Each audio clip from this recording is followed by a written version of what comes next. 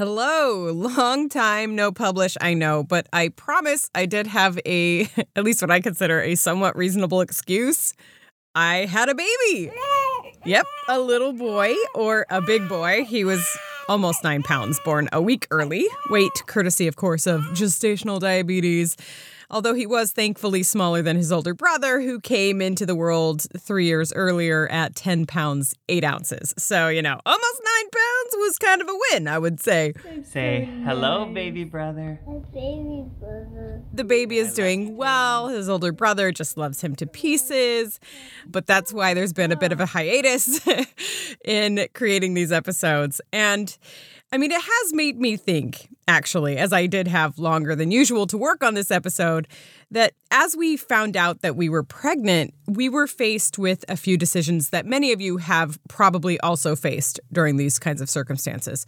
One of those decisions was whether or not to do genetic testing during the first trimester to see if the baby potentially had any, chromosomal abnormalities, specifically to see if he had Down syndrome. First up, a report in the New England Journal of Medicine could revolutionize prenatal screening for Down syndrome and other disorders. This prenatal testing is pretty common these days, especially if you're considered a high-risk pregnancy, as I always am because, I wasn't able to have children until I was older than 35, which apparently makes me an old maid in terms of pregnancy. But concerning this test, there are typically 2 parts to it. There's a blood draw to test protein and HCG levels, and then there's an ultrasound to more or less examine the size of the back of the baby's neck, which can help indicate if the baby has something like Down syndrome. Doctors in the area that I live in often recommend these tests be done, and the decision to do these tests is a personal one that is made by each individual or couple. For me, I'm one of those people who likes to have as much data as possible so that it can help me know how to plan ahead. So I personally opted in to do the tests with both of my pregnancies. But honestly, the decision of whether or not to have the tests done, it's not really nearly as important as the decision that comes after the test results come in. What would I do if my pregnancy tested positive for Down syndrome or some abnormality? Would I do anything differently? In my case, the tests for both of my boys came back normal, and both were born without any major chromosomal abnormalities, at least as far as we know. But it's probably safe to say that anyone listening to this right now has interacted with somebody probably who was born with any of these chromosomal conditions, or knows someone who has a close family member with Down syndrome. And there's no denying that those interactions are different, even memorable. But how have those interactions been memorable? How have we walked away feeling once we've spoken to someone with some kind of health or cognitive challenge? Why do we remember those interactions at all? Are they really all that different? Today's story explores these questions brought to light when one family's unexpected circumstances ended up touching a community and beyond. I'm Jolie Hales, and this is Podsitivity.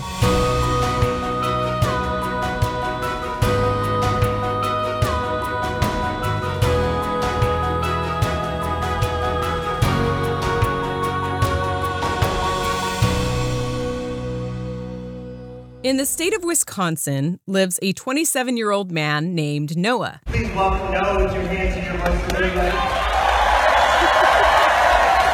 But before we really meet Noah, his story begins with an important person in his life. My name is Kara Van Voren, and I currently am a regional trainer for a suicide prevention program in high schools called Sources of Strength. A national program that focuses on preventing youth suicide. What it does is teaches people they have strength and what to do when they're not feeling so strong. What do my peers do? How can I learn from them so that I don't get stuck and be in pain or sadness? But before her days working with Sources of Strength, Kara had worked in cancer centers, also spent time working at a local children's hospital, and other days working at a parent training information center where she helped parents navigate the Wisconsin school systems. But no matter what job she had, one continuing theme stood out. Kara liked to help people. So much so that she's made a living out of it. And when Kara isn't working, I like to read. I'm usually in a Bible study at church. I'm kind of a crafty person. So my friends will call and say, hey, we're working on this project. You want to come over? Yep.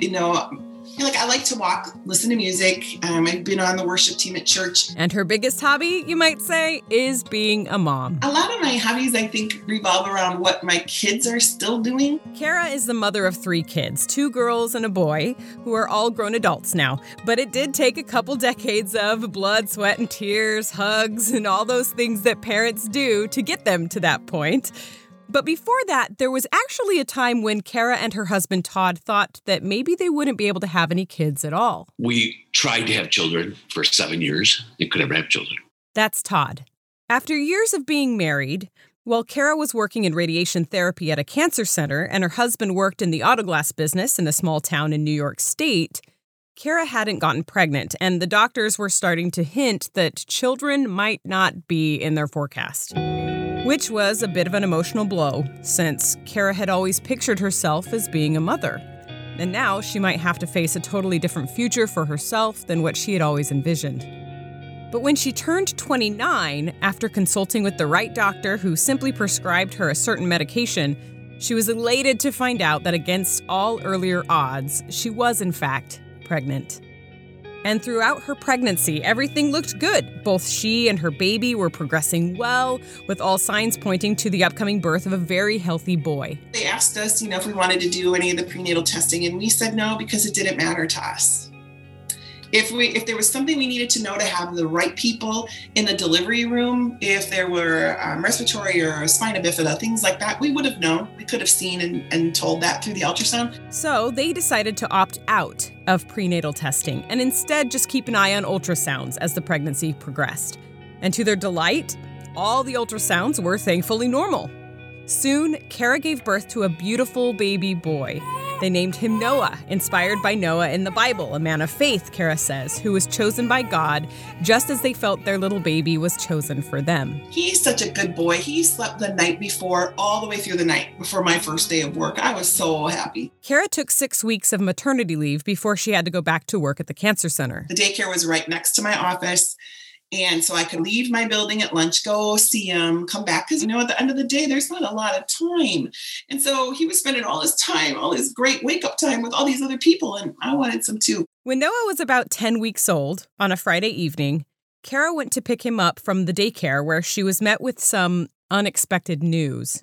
They said, Kara, we had a case of meningitis in the daycare, not in the infant room, but just to let you know, it was in the building. And we were like, okay, what is that? I don't even know what that means for us, really. Meningitis can be especially scary for young babies because their immune systems aren't developed well enough to fight off infection.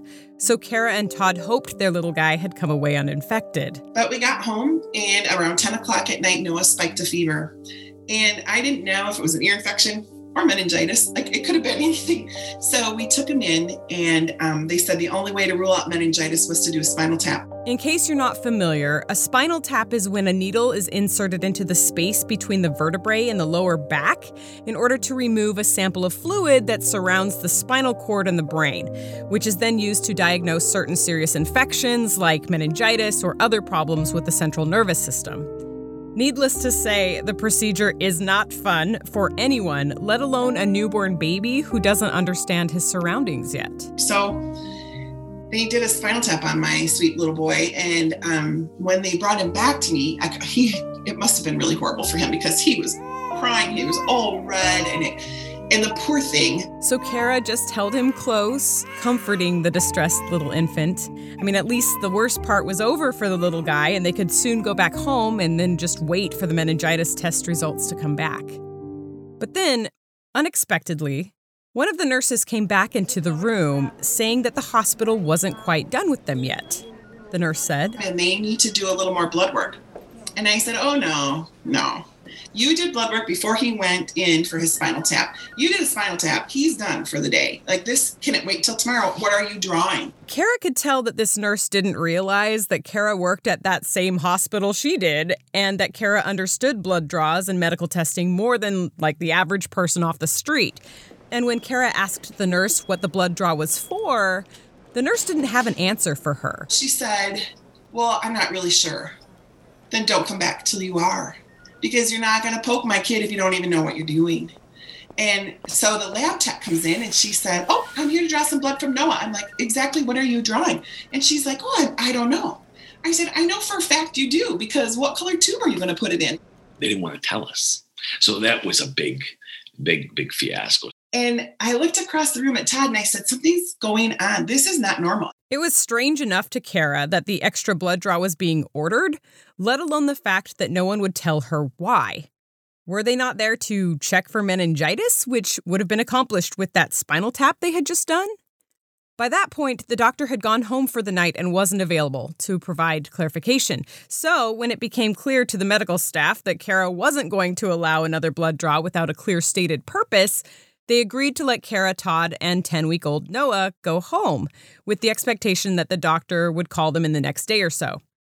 And when the doctor did call, they indeed got clarification.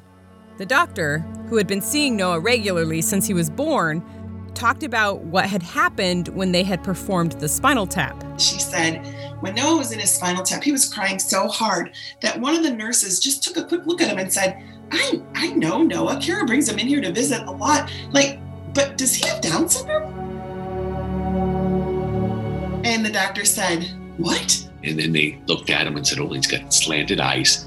And they looked at his palms of his hands. Apparently, those with Down syndrome often only have one crease in the palm of their hands instead of the 2 or 3 that most people have. And she said, well, just look at his face when he's crying. He kind of looks like he has Down syndrome. And she said, no, because this was a group of 5 pediatricians saw him. And she was one of them. So she had given him a shot or seen him for something. And she's like, no. But then they thought, so when she called me, she said, we're just going to rule it out. We're just going to get it out of our minds and be done with it. I'm sure he doesn't have it. He didn't have any other signs. He was developmentally so on track. Down syndrome. How could her little boy have Down syndrome? He was almost 3 months old. Wouldn't there have been some clear indication if he did in fact have such a condition? I mean, after all, almost all cases of Down syndrome are identified either before or at the time of birth, not 10 weeks later. Down syndrome is one of the most common chromosomal disorders out there, with around 6 million cases worldwide and around 200,000 cases in the United States in 2022. Because of how common it is, most people are familiar with Down syndrome in one way or another. But in case your interactions have been limited, Down syndrome is a genetic disorder that occurs when a cell divides abnormally and causes a baby to be born with an extra chromosome, resulting in lifelong intellectual disabilities and developmental delays, as well as physical health abnormalities like heart or gastrointestinal problems. The intensity level of symptoms does vary across individuals, and those symptoms can be mild, they can be severe, or they can be somewhere in between, and there is no known cure for the condition. You're either born with it or you're not. Physical symptoms can also include having a smaller head or a flatter face, shorter neck, slanted eyes, small ears, short fingers, small hands and feet, short height, and the single crease, as we mentioned earlier, in the palm of their hands, which nurses noticed on Noah when he was brought in to test for meningitis. And again, Noah was already 10 weeks old. If he truly had Down syndrome, it seemed logical that at least some of these physical symptoms would have been more evident beforehand. And I should take a moment to say, it is indisputable that raising a child with Down syndrome comes with challenges, even significant challenges in many cases.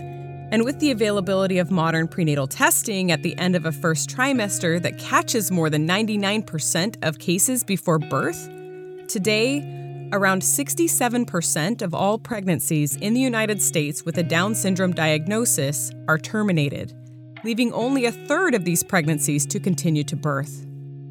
For Kara and Todd, they opted out of prenatal testing because in their minds, they would have continued to a live birth regardless, and the test results wouldn't have changed how they would have moved forward. Still, 10 weeks after Noah was born, it seemed they didn't have to worry anymore about chromosomal abnormalities. They hadn't had any idea up until this point that anything could possibly be abnormal. But now, Kara and Todd knew why the medical team had wanted to do extra blood work. And now that they had a reason, Kara and Todd consented to the additional tests. If anything, it was best to rule out Down syndrome quickly so they could continue on with their lives because it would be ruled out, wouldn't it? So you're thinking you have a child that is perfectly healthy, has no complications at all, to now. So what's going through your head? And you're 1,000 miles away from home from everybody, just the two of us. You talk about faith there. So they went ahead with the blood work and at the same time received word that Noah did not have meningitis. And while that was a bit of a relief, there were some bigger questions now looming overhead. Every minute of that time is just like anything now, like waiting to find out if I had cancer, waiting to find out if he had Down syndrome. The waiting is always the worst part, right? Once we know what we've got, we can make a plan and we can move forward. But that in that middle time is so hard for me. And I would go bounce back and forth between, yes, he does, no, he doesn't. How could he? Kara and Todd waited on edge for nearly 2 weeks. Then, a day before Noah's regularly scheduled checkup, the doctor called Kara. It was a Thursday afternoon, and Kara was working at the cancer center where she stepped into her office to take the call. He said, Kara, I can't believe I'm making this call, but Noah has Down syndrome. His test came back positive.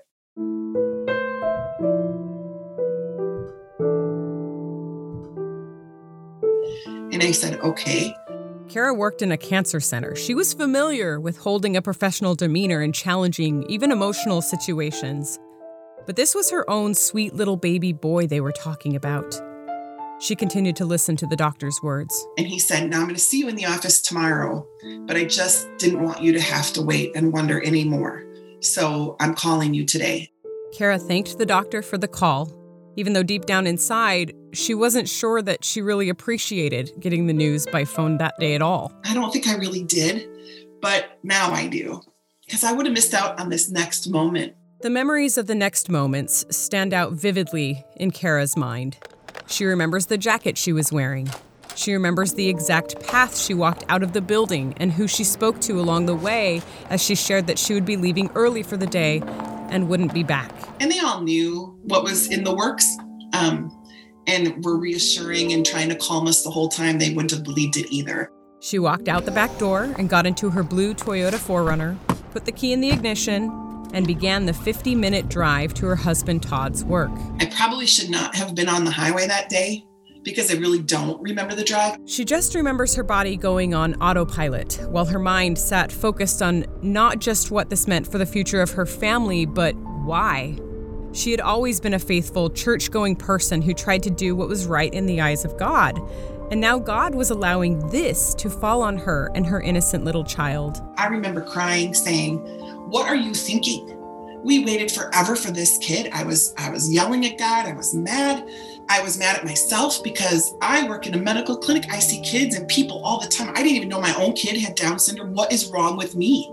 What kind of mom am I if I can look him in the eye every day, every night, feed him? I didn't know what kind of mom doesn't know her kid. 45 minutes went by on the road with Kara wiping back constant tears, pushing forward to her destination in anger and sadness. As she began to exit the highway, she felt her mind pause for a moment. And I hear this voice, and not like I heard it like you and me talking, but it was inside of me, and it said, well, what's wrong with you? He's the same little boy you dropped off at daycare this morning. He's the same little boy you take to the Buffalo airport, fly through Detroit to get to Green Bay so that you could spend long weekends with your mom and dad and his grandparents, both sets of grandparents. You're so proud of him. You waited so long for him. He didn't change today, honey. You did. So sweet girl, you got to get over this. This is not a him thing. It's a you thing. And that voice was right. Kara pulled up to Todd's auto glass shop where Todd was working on a car. Todd looked up and saw her walking in, and just as he began to ask why she was there, he stopped. He knew. He flipped over a 5-gallon bucket, sat on it, and tears began streaming down his face. And said, why us? Why me? Why our little boy? And I said, I'm not sure, but this is what I just heard the man. And I think that we have everything we need if we just listen, keep listening to that voice. And he said, okay. And we just decided right then and there that Noah was going to be Noah with or without us. And we also know after a few years that there's no way in any universe that Noah needed us as parents, but that we needed him. And from that day, that attitude has been paramount to Kara and Todd's approach. And we couldn't do it without the Holy Spirit stopping in my van that day. And I'm not a person who hears God's voice, but I do know when he speaks, he comes alongside and speaks quietly. It's not always in the fire. And now, more than ever, she and Todd would welcome any offered divine guidance, as neither of them had any real experience with anyone who had a cognitive disability. Kara had 7 brothers and sisters who all had kids before she did, and none of them were born with any such condition. We looked at each other, and like we said, God put them here on earth for some reason and gave them to us. So we put our right foot in front of our left. So Kara and Todd started doing some reading, determined to figure this out. And at the same time, Kara opted not to go to support groups or even meet with people who had children with Down syndrome. Not because they didn't have value to add, but because Kara felt like there wasn't a one-size-fits-all approach to raising Noah, and that maybe the best way to raise him would be to read and learn all she could and then take a custom approach day by day according to what felt right for her child. So as soon as he gets a diagnosis like that, all these professionals swarm you. They went to an early intervention program that taught them how to work with children who weren't hitting typical milestones. The people we had in New York came into our home, and we will never forget them.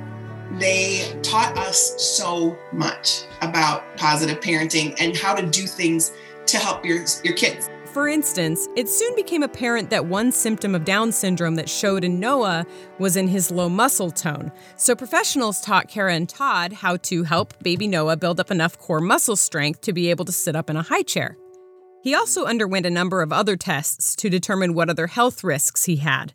Many children born with Down syndrome have to undergo multiple surgeries to fix their hearts or their valves.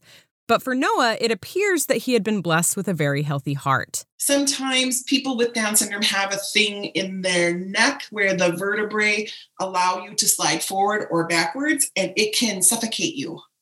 So if you don't know you have this, you need to know. Like in a car seat, if he would have tipped his head forward and that would have slipped in, he could have died in the back seat. Thankfully, Noah didn't have that condition either. We had occupational therapy and physical therapy who came into our house sometimes twice a week for 15, 20, 30 minutes. They would bring all kinds of fancy toys and see what he could do and leave him there for a week for him to develop different skills. But not every professional they spoke to offered words of hope. In fact, on a wintry New York day, soon after Noah's diagnosis first came back, Kara and Todd were at the hospital for Noah's exam and necessary shots, and while Kara redressed Noah in his snowsuit at the exam table, the doctor sat on the other side of the room talking to Todd.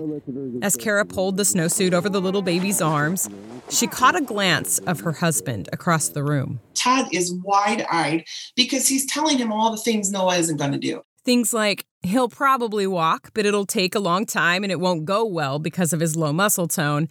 And there's only about a 50% chance he'll ever be potty trained.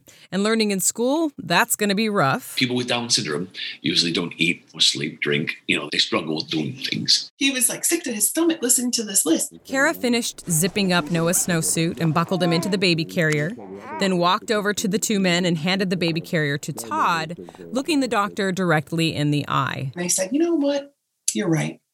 There are probably going to be some things Noah doesn't do, but I can guarantee you one thing he's not going to do. And he's like, what? I said, come here.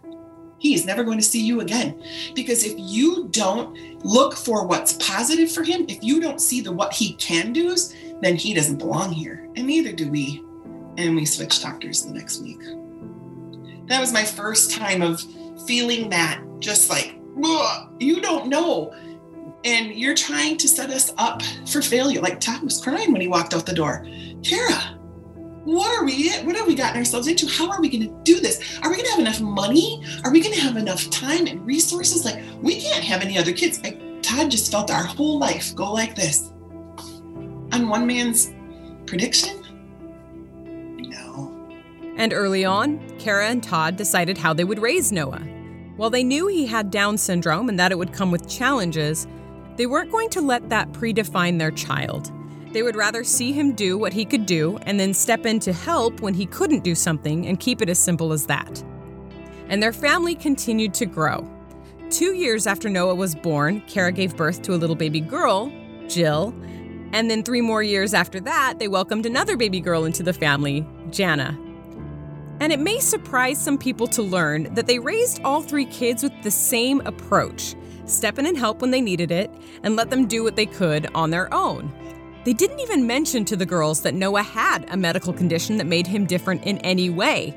They just lived their lives, giving loving support to each child as it was needed, and focusing on empowering all 3 of their children to be their best selves. I mean, sure, sometimes that meant giving Noah special attention or support, but they never assumed that he wasn't capable of something right off the bat just because he had Down syndrome. I didn't realize until I became an adult that my life was different than anybody else's. That's Jill, Noah's younger sister by exactly 2 years and 1 day. Growing up wasn't not any different than I think anyone else's was. Like, I never really felt like I was different because of him. I just thought everything was normal. I treat him like a brother. He treats me like a sister. And that's Jana, the youngest of the 3 siblings. In fact, Kara and Todd were so unfocused on announcing Noah's Down syndrome that their second-born, Jill, was completely oblivious to the fact that Noah had any condition at all for a good portion of her childhood. It wasn't until 2nd grade, when Jill was 7 or 8 years old, that Kara noticed something was on Jill's mind. I picked her up from school. She was really quiet in the van. She's not a quiet girl. And I kept saying, Jilly, what happened? What's wrong? What's going on? And she's like, nothing. Noah was also in the car at the time, and Jill didn't want to say anything in front of her brother. So once they got home and Noah went into a different room, Jill was able to open up. She comes in, she takes her backpack, swings it around her shoulder and slams it on the counter, puts her hands on her hips, and I know where she got this posture from. And she said, Mom, did you know Noah has Down syndrome? And kind of caught me off guard. I was like, yeah. And she said, is it like our family secret? And I said, honey, I don't know what you're talking about. And she said, Mom, today I wanted help in math and I was having trouble. So I said, I need Mrs. Wenzel to come help me with my math. And they said, Jill, you can't have Mrs. Wenzel come help you. What are you talking about? And she goes, well, she helps Noah with his math. Why can't she help me with my math? And they said, oh, well, Mrs. Wenzel helps all the kids who have Down syndrome. And she's a helper to all of those kids, but not to you. And Jill's like, what do you mean? And they're like, well, Noah has Down syndrome. So there's an extra helper in the class for him. And she thought about this all the rest of the day. She didn't know. I just remember coming home and being like, well, what the heck? Like, why was this such a big secret? So Kara and Todd filled Jill in for the first time about Noah's Down syndrome. And that night we went to bed like we are either the best parents in the world or the worst parents in the world. And as Jill grew up, she came to really appreciate her parents' approach. My parents very much raised me to treat others like all the same. And it's the person that matters, not their diagnoses or their disability or anything like that. It was just who they are as a person. It really was a sign to us that we had done very well at not saying, oh, you got to help him with that because he has Down syndrome, the Down syndrome. Or, Noah can't do that because he has the Down syndrome. We just made him do what he could do and we helped him do what he couldn't. We treated her the same way. Do what you can do and we'll help you with what you can. She just made us feel like we were always like a kid to her too. Like, we didn't feel any different because we had a brother with a disability. And I've got to say that this approach was so much a part of Kara and Todd that it came across constantly as I spoke to them for this story. Naively, I'll admit, I had assumed that I would be interviewing a family about what it was like to raise someone who had Down syndrome. Like, what were the challenges? What were the heartbreaks? What were the triumphs? Everything that made life different when compared to raising children without similar conditions. But as I spoke to their family and I asked them these kinds of questions, I found that just about every time, they didn't know how to answer them. They would pause and think for a long time, like almost puzzled. How was raising Noah different than expected? I don't know. It's a tough one, because And after a while of talking to their family, I realized that it wasn't that they didn't want to tell me how raising Noah was different, but they genuinely didn't know how to respond because they authentically thought of Noah as simply being just another loved family member, right? Not being someone who needed to be raised all that differently at all. And for me, who is admittedly completely ignorant in this area and who has not spent a lot of time around people with Down syndrome, that kind of blew my mind in a good way.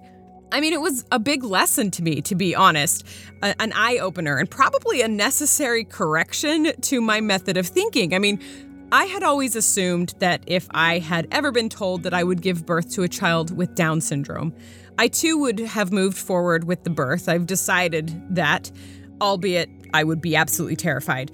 But I feel like I probably would have approached raising my child much more, I guess you could say, clinically, like establishing that this wasn't just my child, but this was my child with Down syndrome. And as such, would need to be treated in maybe A, B, and C different ways. I mean, it is hard to say exactly what I do without actually being there, but I wonder if I would really be setting up my child for the greatest success with that kind of mindset. And here I was instead talking to a family who decided that a genetic abnormality didn't need to dictate how they raised their child. Other people noticed Kara and Todd's parenting style as well. One day, Noah's pediatrician, who knew Kara pretty well from working at the same hospital, approached her. He said to me one day, Kara, I've been thinking about this the last couple times you came in, and I feel like we have the relationship. I can ask you this. Do you have different expectations for Noah than you do for the girls? I really didn't give it much thought up to that point. I was kind of like, do I? I said, I don't know. Give me some time to think about it because I haven't really thought about it. And then I came home and throughout the weeks, I would be like, what's he mean? Because all I really want, probably all you really want for your baby is to be healthy, as much happiness and joy as they can get, to have friends, people who love them, just do what they want to do that's safe and makes sense, grow, learn. No, I didn't have different expectations for him. We didn't. Even if his Down syndrome caused him to hit milestones a little later than other children, Noah's parents continued to encourage him to hit those milestones, just as they did with their other children. He walked when he was about 20 months old, pretty solid on his own. The average child without Down syndrome typically walks around the 13-month mark, while the average child with Down syndrome typically walks around the 24-month mark, with some walking closer to even 4 years old. He walked earlier than I think some kids do because his muscle tone wasn't that bad. And as for talking? I feel like he's always been making noise. First words probably that I remember are when he was close to 2 with Jill. He would sit by her swing and try to share his toys with her and talk to her and call her baby. When Noah turned 5, the age that most kids go to kindergarten, the family had moved back to Kara's hometown in Wisconsin. I think when we moved in, we added 5 to the population sign, like 521 people or something. And Kara went to the local school to enroll Noah in kindergarten with the other 5-year-olds. They said, no, nobody with a disability goes to kindergarten at their 5. They stay in early childhood till they're 6, separated from their peers. Not only would he have to wait to go to school, but his classes would keep him separated from kids who didn't have a disability. And for Kara and Todd, that wasn't going to work for them. From their perspective, how was Noah supposed to grow up in a normal society if he was separated from it at an early age? That's not how it's going to work because Noah learns so much from other people. Then he, sitting at a desk next to him, having him trace his letters, that was boring. He is watching what everybody else is doing, good and bad, and learning, and that's what he does. Kara couldn't help but think back to when she was growing up. My husband and I, when we grew up all those years ago, kids in special education were in another part of our school. And sadly, the only time we ever saw them was when they escaped from where they were supposed to be and were running down the hallway and people were trying to catch them. Having that vision in the back of my mind moved into my heart when I met my own kid. No. They also thought of Noah's little sisters and what it would mean to see their brother separated from them, like he didn't belong, and it just wasn't what they wanted for their family.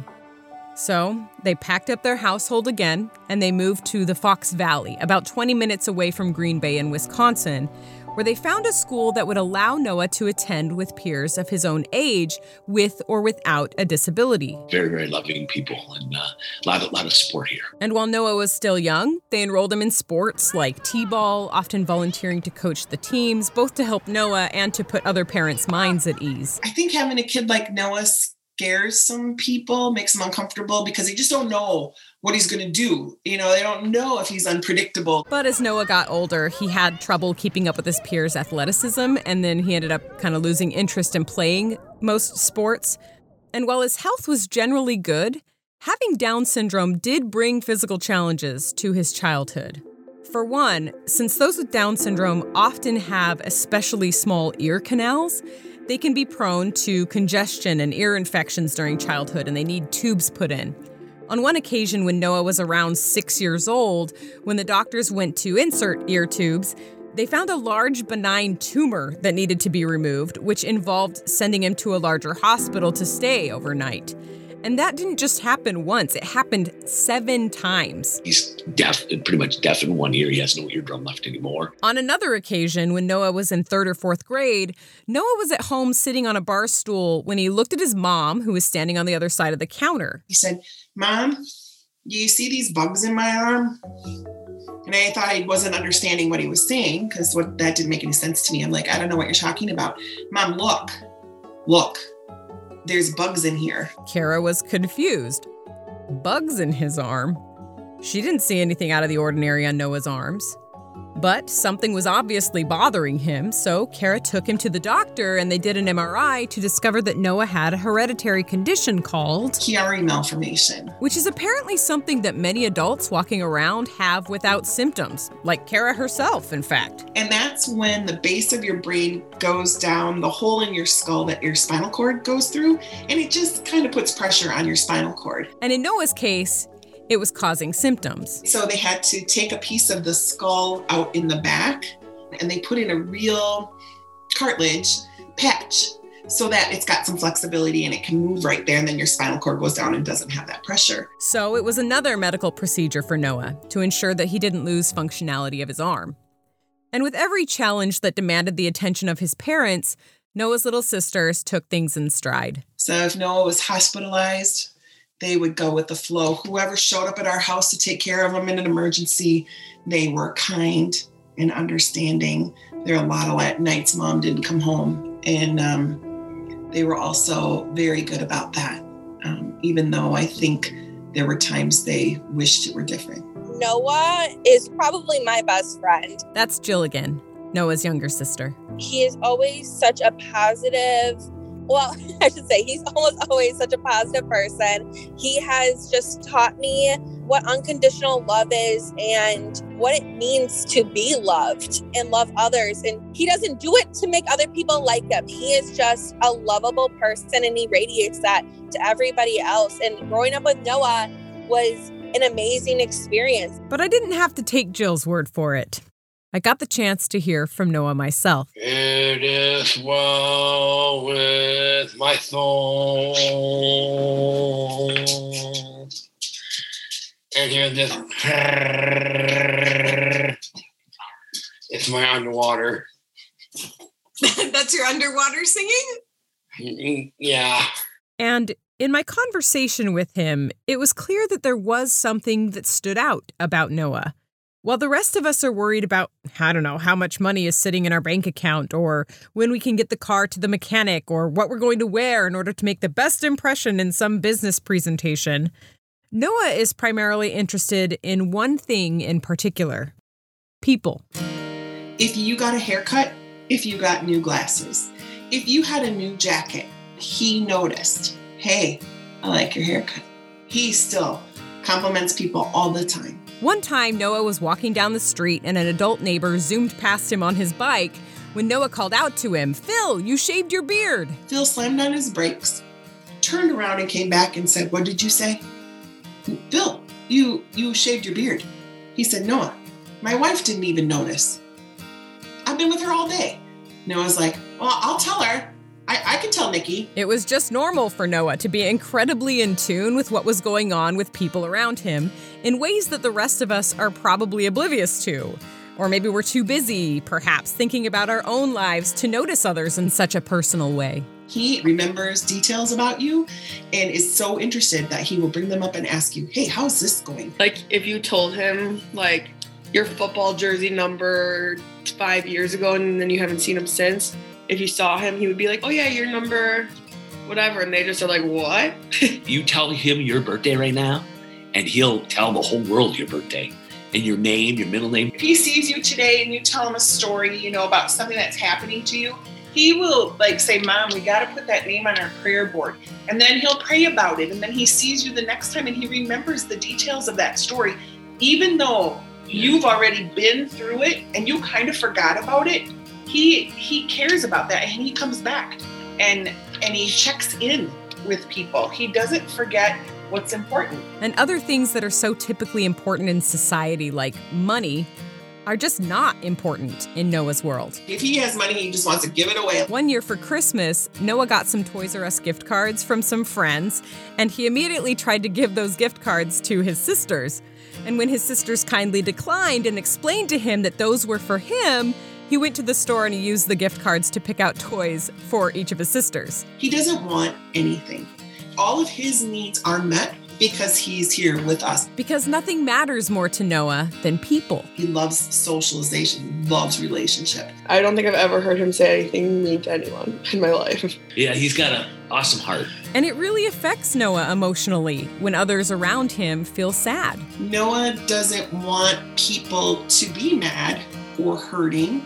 He isn't going to add to that. And if he does, he feels great. If he thinks he did, he feels great remorse. Whether that empathy grew out of having Down syndrome or social upbringing, his natural temperament, or something else, Kara isn't sure. If I'm having a bad day, he wants to make it better. Noah lives to serve people.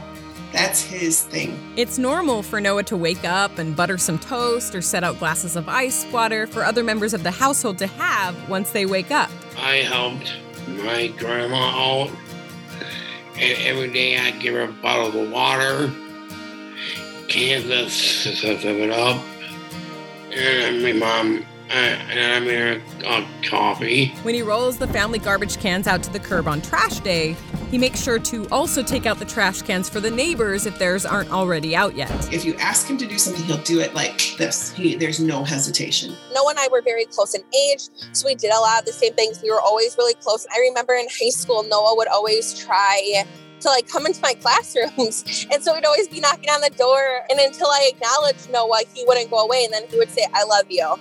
And then he would go about his day. And on top of all of this, Noah has always had a great sense of humor. Some of the things he says are just so funny.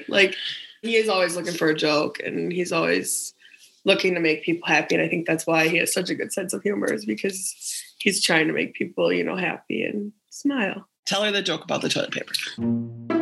Okay, why the toilet paper didn't cross a road? Why? I don't know. Just stuck in a crack.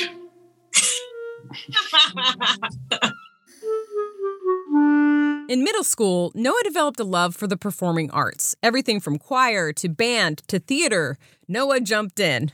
At one point, his middle school held auditions for The Wizard of Oz, and Noah really wanted to be the Tin Man because he really wanted to wear the cool costume. When the show director, who was a teacher at the school, found out that Noah was going to audition for the part of the Tin Man, he called Kara on the phone, terrified of disappointing Noah, and he asked her to tell Noah not to try out. But Kara wasn't having it, even if Noah wasn't the right person for the part. So she told the show director, if he doesn't learn this, how is he going to ever know how to experience and work through disappointment and then encourage the kid who got it? I don't know how else to teach him that. The show director was not thrilled with what he was hearing. And he was like, so seriously, you want me to let him try out? I said, I do. And I trust you to coach him through it. And he said, okay. Noah tried out for the Tin Man, didn't get the part. This guy explained to him that not everybody can have the part. Look at all these kids who tried out and didn't get it. But here's your role. So he was a flying monkey, doing the dance with the swirling tail. And he had another role in that too. So he still participated in the big group like most kids did. And he could still cheer on the Tin Man. Great life lesson, right? We all have to learn it. Why would I protect him from that? Another time in middle school, Noah came home with the realization that he wanted to ask his mom about. He said, Mom, how come all my friends are girls? And I said, what? And he said, I have lots of girlfriends, but I don't have any boyfriends. Why do I only have girlfriends? And I said, I think it's because you compliment them and you make them feel good about themselves and you notice things, and girls really like that. Boys, they could care less. And he was like, okay. I said, boys only care if you can run fast and dribble a ball, but girls care how you make them feel. And I think that's why you have friends who are girls. Okay. And he was good with that. But as middle school turned into high school, something interesting happened. The boys started to notice all the girls that constantly circulated around Noah. And during his freshman year, Noah signed up to play in a recreational basketball league. Todd takes him to the meeting the first night, and there were two teams because there were so many boys in the freshman class signed up. And they both were, no, we want Noah. No, we want Noah. No. Mr. Van Voorn, can Noah play with us? No, make him play with us. And Todd's like, Eric, what's going on? Eric was a family friend and a buddy to Noah. And Eric goes, they know all the girls will come if Noah's on their team, so that's why they want him. He was a magnet for that. And where he may have originally been seen as a girl magnet by some of the guys, it didn't take long for the guys to realize how awesome Noah really was, even with the girls out of the picture. And he started to make a lot of friends. Because Noah was always very visible in school. After all, he was attending the same classes as everyone else. And with his authentically caring demeanor and uncommon passion for people, he was hard to miss. He was in regular classes. Sometimes he would go to the special education room if they were, like, he took cooking classes, for instance. And then a co-teacher would come along just to have there for extra help. Noah took all the typical classes, from math to English, from physics to woodworking, chemistry, biology class. He even played percussion in the school band. He got a cowbell last year for Christmas. I had to hide that thing. And even though Noah was taking a curriculum of classes meant for any person his age, it's true that delayed learning is a symptom of Down syndrome. When it comes to reading, Noah can read words, but by the time he gets to the end of a sentence, and if he has to sound out a few, like not sight words that he has in his head, then he forgets what he was even reading about because he spent so much time decoding one word. So reading is not really his thing, but he can read, a lot of stuff, especially fast food signs. They've always been some of his favorites. Those were some of his first words. Kara says he probably would never read like a book or a newspaper voluntarily. That said, it doesn't mean he is indifferent about current events, because current events have to do with his very favorite subject, people. Noah loves presidential history. He will watch inaugurations. He will watch funerals of the Kennedys, the Reagans, anybody. He can answer very many questions about the president and the first lady. And being surrounded by kids and teens his whole life who did not have Down syndrome, I couldn't help but wonder how they treated Noah growing up, assuming that there must have been moments where kids were unkind. He took his lunch tray and went to middle school, went to a table, and one of the boys was already sitting there. And he said, "You can't sit there. Joe was sitting there." Okay, so Noah slid his tray down. Then they said, "Well, you can't sit there. Michael's sitting there."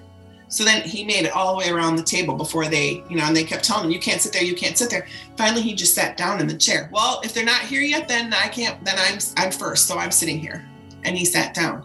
He learned some of that. I think sometimes he was oblivious to the fact that people weren't as accepting of him. Maybe not always, but because Noah was so in tune with others' feelings, he often knew something was wrong when he wasn't being treated well. I think Noah's an easier target because he doesn't always pick up on it, but he has a feeling. So he would say to me, "I don't think that person likes me." Even if they didn't really say anything to him, it's just the way they treated him or moved around him, didn't include him, So he could pick up on it, but I don't think he understood that it was intentional and mean. I think he felt more like, I think they're having a bad day. Noah's father, Todd, recalls how painful it can be when someone uses the derogatory R word, aimed at anyone with or without a disability. The word, and I am going to say it here so that there's no confusion, is retarded. A person with a disability has enough struggle already, and they don't need that, so they don't need that much more burden on them. And thankfully, these tough moments were few and far between, thanks to their supportive community. He has a very best friend from 3rd grade. Her name is Ariel. Young girl that didn't have to become his friend, and she did. Best friend. She was an amazing conduit to the other kids. She was his right hand. Noah's coming. Nope. You be nice to him. Nope. You're not going to treat him like that. Yes, she was his whole life. It helps that she ended up being a real popular girl in school. I think part of her popularity is because she had a heart for Noah. It says a lot about the kind of person she is. One freshman boy who was new to the school admitted later to Kara that he had been a little confused to see Noah in the same intro to physics class, thinking, what in the world's going on? And he said it distracted me for like the first week. Like, what is he doing? Is he listening? What, how does he take all this in? And he's like, and then I figured it out. He does listen. He does, he might not understand it the way I put it together and use it later as an engineer, but he got the motion. Like he's like, I was just shocked.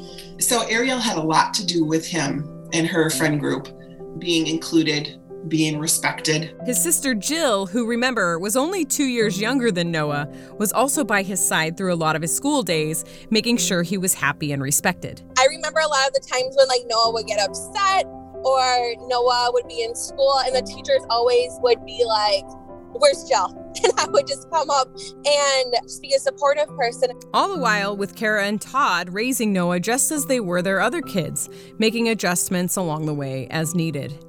So Noah grew up with confidence, not feeling particularly different from his peers. Noah wanted to get a driver's license. Everybody else was getting a driver's license. And I didn't know what to do, because I just know he doesn't have the reaction time. But Noah insisted. His friends were all getting their driver's licenses, and so he wanted one too. And I didn't ever want to be the person to tell him no just because. How could his mother explain that he couldn't get a license without instilling feelings in him that it was because he was, as they say, different than others? But she could think of no way to adequately turn Noah down without risking that conversation. So, instead, just as she had relied on the director of the middle school play to help guide Noah through a life lesson, this time she took Noah to the DMV, hoping against hope that someone there would know what to say. Which, I've got to say, is putting a lot of faith in the DMV. Now serving 848 at window number 33. We waited in line and we went up to the next desk and the lady said, how can I help you? And Noah said, I want a driver's license. And she looked at me. The DMV employee searched Kara's face intently until, contrary to the bad rap attached to the DMV, she was able to recognize a mother's plea for help in Kara's eyes. She looked kindly back at Noah. And she said, well, Noah, let's talk about what it means to have a driver's license. And she told him, you have to be able to pass this test. You have to study this book and pass this test. And then if you do that, then you can ride with your mom and dad for a while. And when you get good at that, you can come in and take a test with another driver. But she said, let me tell you something. If you got your driver's license and you weren't really skilled at driving, like if you couldn't move your foot fast enough to the brake and you hit somebody or someone on a bike or another car, how would you feel? And he said, I'd feel terrible. And she said, yeah, that's why it's such an important decision and why we have to be so careful, because we don't want anybody to hurt anyone and we don't want you to get hurt. And she just spent some nice time with him. And he said, okay, well, I guess I have a lot to think about.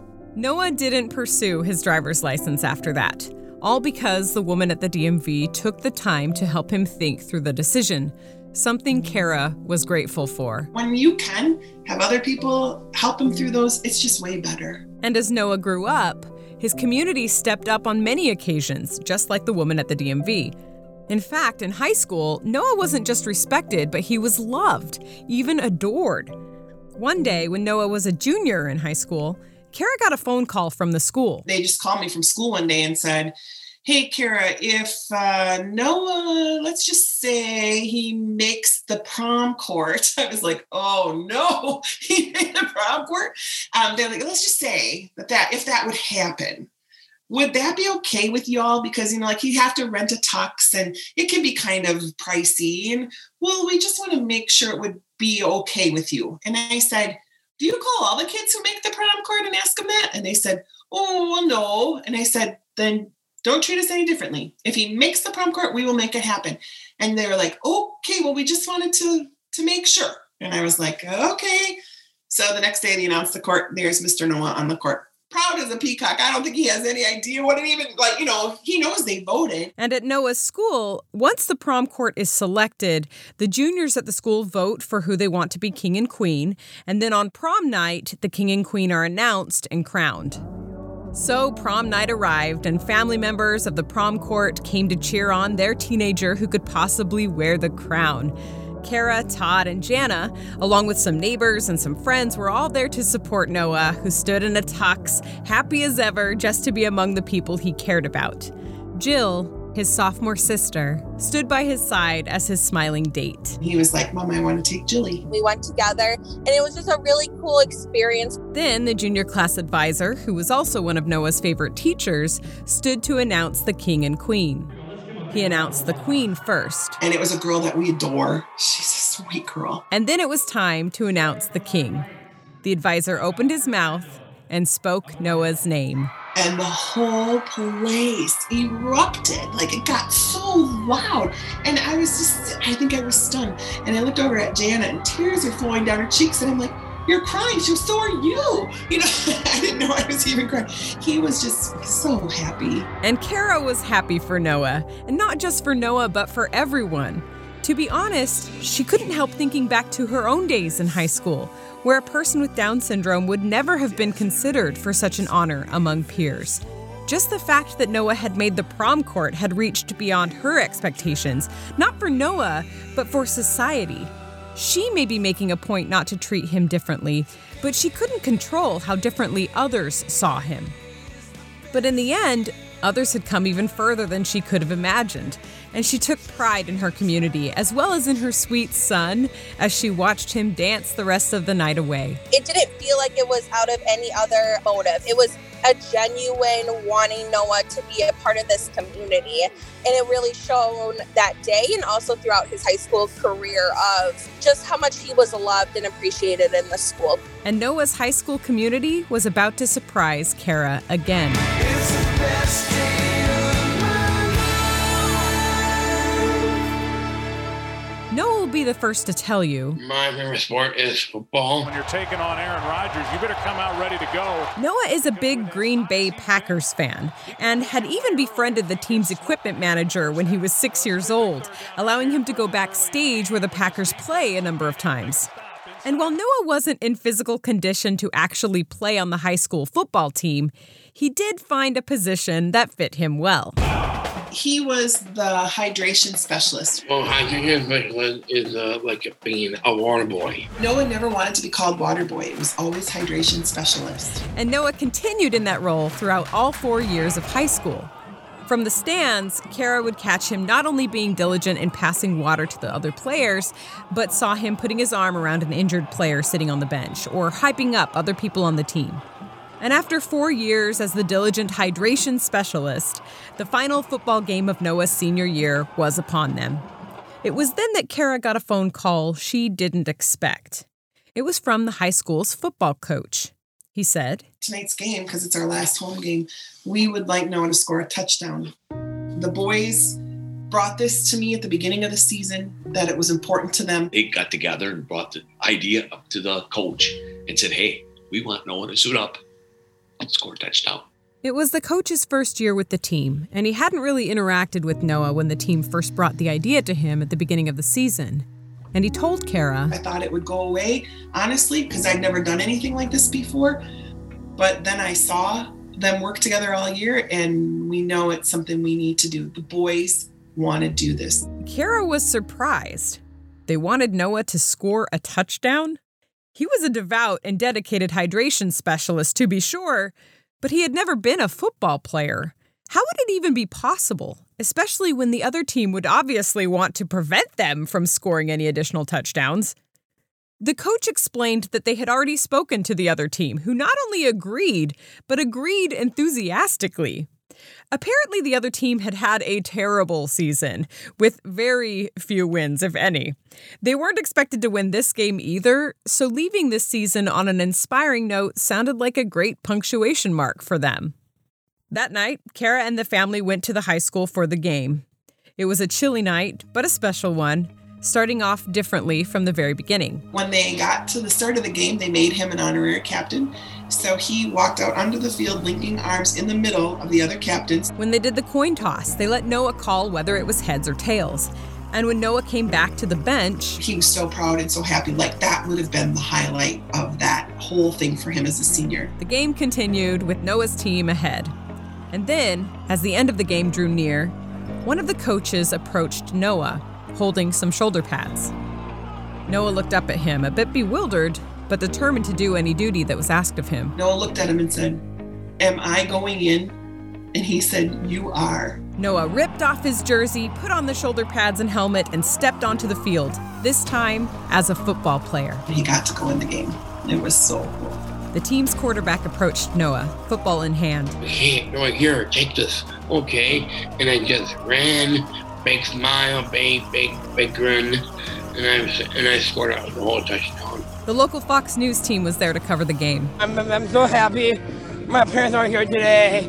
They have a big night tonight. Van Voren has Down syndrome, yet on this field, he's always been one of the guys. He's always positive, walking on the sideline, he'll pat you on the back, he'll say you're doing a great job. His teammates said they wanted to repay him, so they and the whole town had an even bigger surprise waiting for Van Voren on the chilly October night.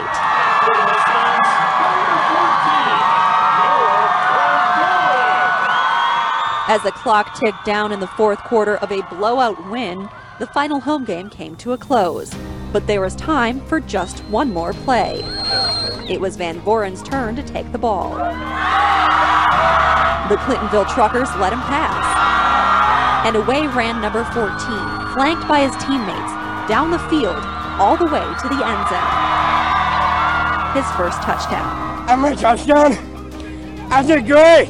Moved by the scene, Todd put it best. He was born 18 years ago, and the doctors told us that he would never be able to walk, talk, or do anything. The doctor they had left behind, never looking back. And then to see him 18 years later, to do this is amazing. It's amazing. And to have a community as a Little Chute to back him up and to love him the way they do is breathtaking. You can't put it in words. You really can't. I was surprised. Mom was crying, and I gave her a hug. It's just kind of cool that like everyone came together to celebrate him, just to see just to see all the people that actually like him. Because I see all these other kids that I went to school with, they never got that opportunity. I just remember bawling and crying in the student section because what an accomplishment and what a great thing he will always remember getting to do. And for the other team and the other school to be so willing and just so positive about it, it's really cool to experience, and you get the goosebumps thinking about it.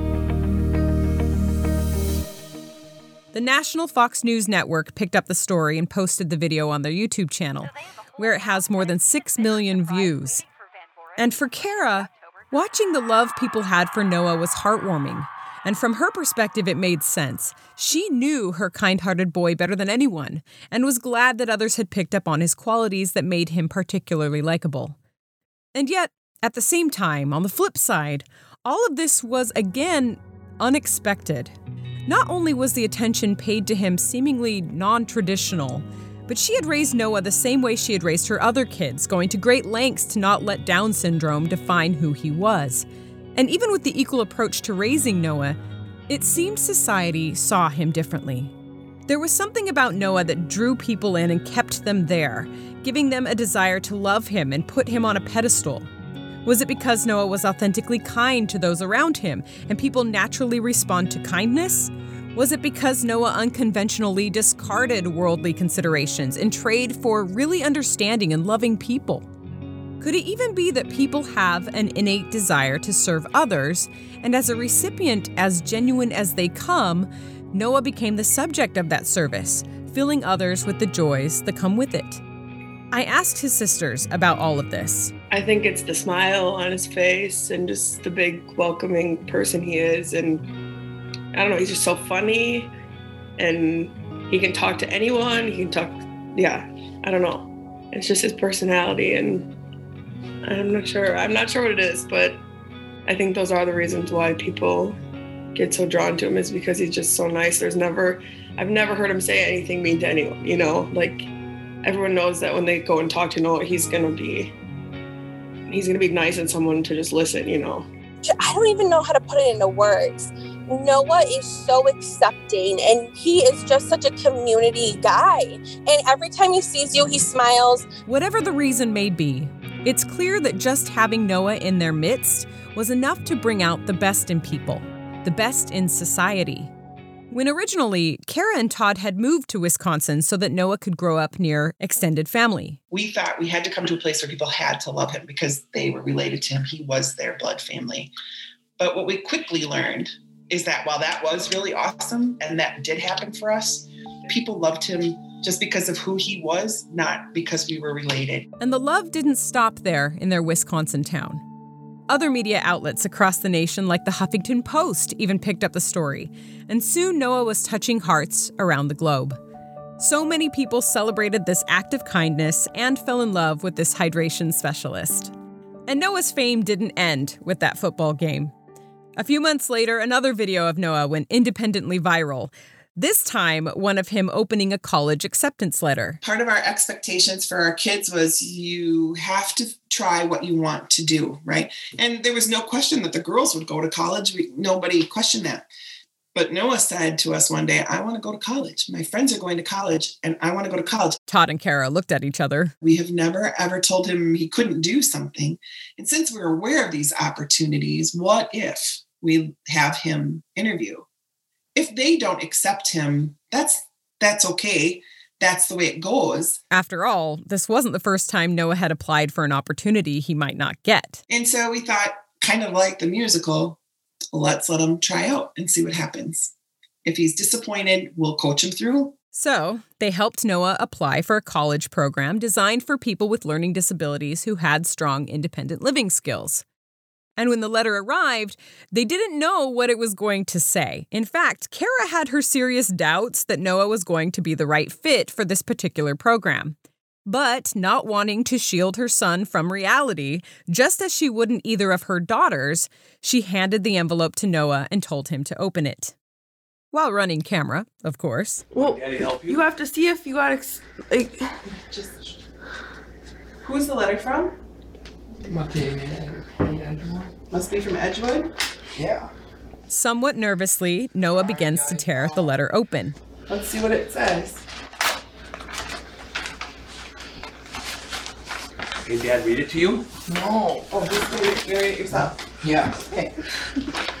It says, Dear Noah, yes, you made it. You did not. Yes, you did, Noah, 16. Noah scans the words on the page until he realizes... Cool.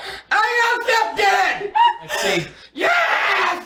Yes, you rock! I love you! Let Daddy read it. I got accepted! Yes! Yeah! Yeah! Here, he strips off his sweatshirt and starts flexing like the Incredible Hulk.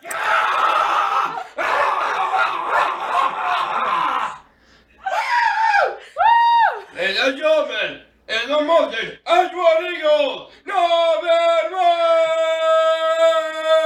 That video has well over 1 million views and almost 10,000 likes, inspiring additional articles and reposts from media outlets around the world, including the Daily Mail and Inside Edition. Many people didn't even know that a person with Down syndrome could go to college, and others around the world were simply touched by his reaction, by his ability to feel, to really feel pure joy in that kind of moment. People that I know or meet, we're all looking for something that's better than what we have or that we see. We're all looking for that kind of joy, and we rarely let ourselves feel it.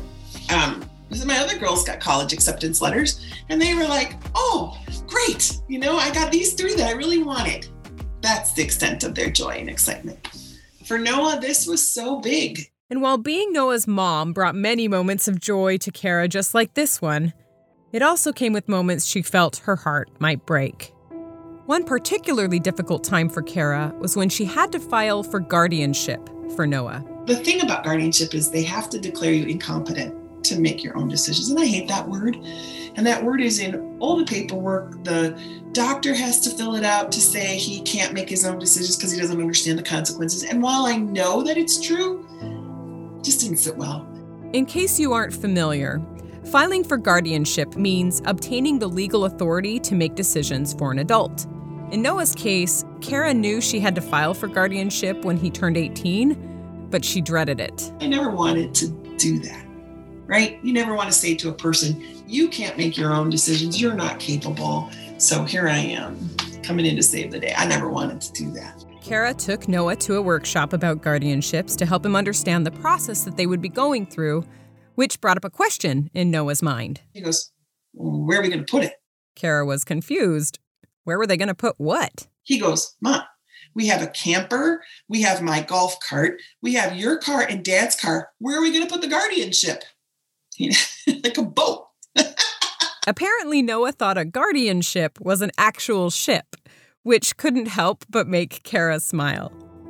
But even still, when the day came to sit in a courtroom in front of a judge, Kara tried to hold back tears. The judge was thankfully incredibly kind. She had seen Noah on the news and knew what a popular guy he was, and she acknowledged that his popularity was for good reason. And she said, but here's the part, that we have to say out loud, and it makes me uncomfortable, but it's required by law. And the tears just start rolling. Kara couldn't hold back. She started bawling. The judge continued with the proceedings and afterwards approached Kara kindly, saying that she's never seen someone start crying like that over a guardianship before. I said, it just breaks my heart that, we have to use this kind of language when, is he incompetent? No. He's competent in so many things people in this room have no idea about. But yeah, if he signed up for a credit card, he wouldn't know what he was doing. If he, So I get it that that's what we're doing to protect him from, but that was a hard day. That was a hard process. And people don't think about that when they're cute and little. And you don't realize that one day before you know it, you're going to be sitting in that courtroom. And that's what you have to do. But like everything else, Kara had to admire how Noah took it in stride. Anyone voice is sing the noise, and you feel the music. Today, Noah lives a life as vibrant as ever. I have a new dog, named is Seal. He's a high-functional young man. He gets around, talks, tells you jokes, loves to eat. Just like us. He finds himself spending a lot of time singing in the church choir and volunteering in the community, including with the local police department, where he knows everyone's names. He has brought a lot of those people into our lives we would have never known. We see so many people who go above and beyond in their lives for other people, and we would not have seen that without him. And Noah's personality continues to make Kara smile. He asked me, who do you love the most? And I said, Noah, it's pretty clear in the Bible that I'm supposed to love God first, then your dad, and then you and your sisters. Well, Mom, I don't like it like that. You can love God, but then you got to love me. And I said, no, that's not how it works. A few days later, he comes into my room. He said, Mom, I had a little talk with Jesus last night. I said, you did? Yeah, he came in my room and we talked about it. And he said, it's okay if you love me more than Dad. No, that did not happen. He's very creative. He's continued to keep a presence in the public eye as well, being featured on the news at his first game as an assistant coach in the Miracle Baseball League, a sports league for children and adults with special needs. And I love this. In 2018, he was asked to sing the national anthem at Life Fest, which is a massive Christian music festival in Wisconsin, where he soloed in front of more than 20,000 people. Please welcome Noah with your hands and your voice to everybody.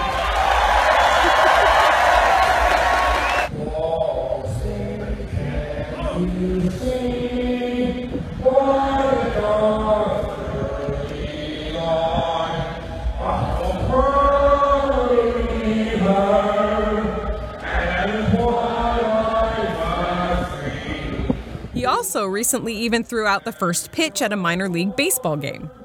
And as far as having Down syndrome goes, Noah knows he has something like it, but he doesn't really think about it as making him different than everyone else. I think at some point in time, someone must have said that to him. Like, well, no, you can't do that because you have Down syndrome. Like, I don't think that came out of us, but someone probably did. Kara found out when one day Noah didn't feel like doing something he was asked to do, and he suddenly announced that he couldn't do it because he had, quote, the Down syndrome. He's like, well, Mom, I can't do that. I have the Down syndrome. And I'm like, whoa, back up. And, it was kind of a funny moment in this house because none of us had ever heard that before. So he'll try to get away with something and put it on that, like, oh, I can't take the garbage out tonight because, well, I got the Down syndrome. I think he thinks of it more like a cold. He understands he's different from other people, but he thinks everybody's different. He doesn't assign a negative meaning to it. And as far as career aspirations go, Noah has his own. Every now and then he'll say, I want to be a Jewish Catholic priest.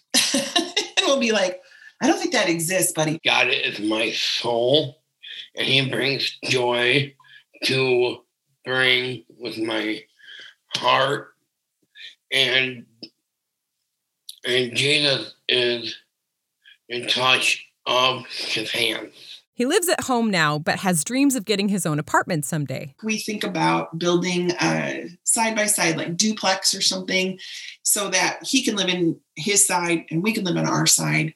And we'll probably put a door on the wall in the middle, like adjoining hotel rooms, and he can come and go through there, or because he's still going to want me to make him dinner. In the meantime, he continues to touch the lives of those around him. Which brings up that question again of why? If Noah was born without Down syndrome, would he have touched the hearts of others in the same way? Would he have been elected prom king at the school or made the news because both football teams were willing to throw away conventionalism in order to simply bring joy to a water boy or a hydration specialist, during the final high school game of the season? Would people have cared about his reaction to his college acceptance letter? But maybe that's just not a fair question to ask, because that's not how Noah was born. He was born who he is, and so his life and the events in it have played out the way they have. There is no alternative. Some people are like, do you ever think about how things would be different if he didn't have it? And I'm like, no, because it's just my life. Like, I don't know. I give him crap like any other sister would. You know what I mean? Like, I don't know. I just don't think I don't treat him any differently because he has a disability. Noah makes me want to be a better person. And every time I see him, it's lots of hugs. I think the girls would have been extraordinary people. But I think with having Noah, they have learned a lot of things too about being the kind of person who can put other people first. They're not the kind of people who look for their own needs in just about any situation. Noah's youngest sister, Jana, is just beginning her career as a special education teacher. Special ed wasn't really on my radar until I got into it. And obviously having a brother with a disability just totally helps me and gives me support and how to help others because I've gone through it. And Jill chose to be a social worker, not because she ever felt forced to help her brother growing up, but because she found fulfillment in doing it voluntarily. Because how could you not love and serve someone who loves you and finds joy in simple moments? He's a cool dude. He's nice to everyone. I don't know. He's just different, I guess. I don't know what makes him so different other than he's so uniquely him. He changes every moment of our life. And today, Kara remembers back to that day more than 2 decades ago, when she was sitting in her office, having just hung up the phone with the doctor, left to face a diagnosis she never wanted. At the time, she had felt like the world was collapsing around her. What horrible, life-changing news. And perhaps she had been right about that, at least in part. In a way, everything since that day had been totally normal. But in another sense, it had been life-changing.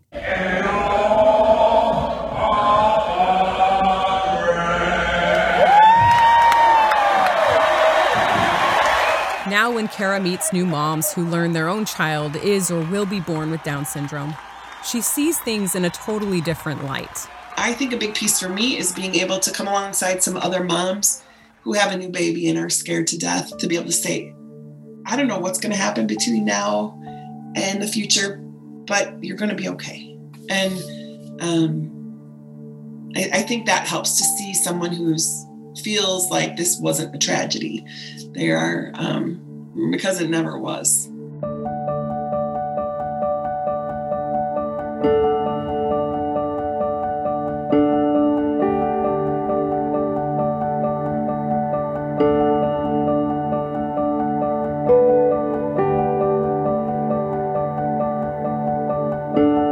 Special thanks to the entire Van Voren family for sharing their story with us. There are some people who just give you good vibes when you talk to them, and they are those people.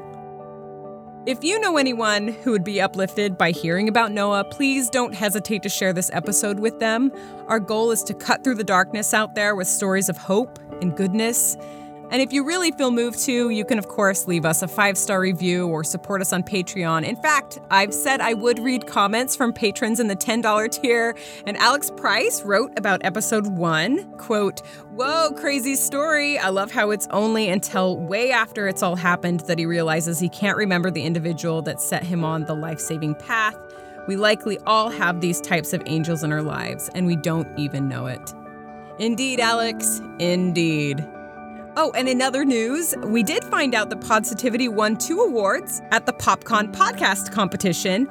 We entered the family category as well as the religion and spirituality category, and we won the top prize for both. So we are excited about that. Of course, couldn't be possible without any of you. And finally, we wanted to offer our love and support to the family of Joanne Rushton. She's the amazing woman I interviewed for episode 5 about how she and her husband Jack had lived this fulfilling life, even with Jack having quadriplegia. Joanne recently passed away from the effects of ALS, and I will miss having her as my neighbor, but I do take comfort in the belief that she has been reunited with Jack once again. And of course, to all of you, thank you for your generous support, for your patience, for how long it took me to get this episode out there. And always remember, you're worth more than you know.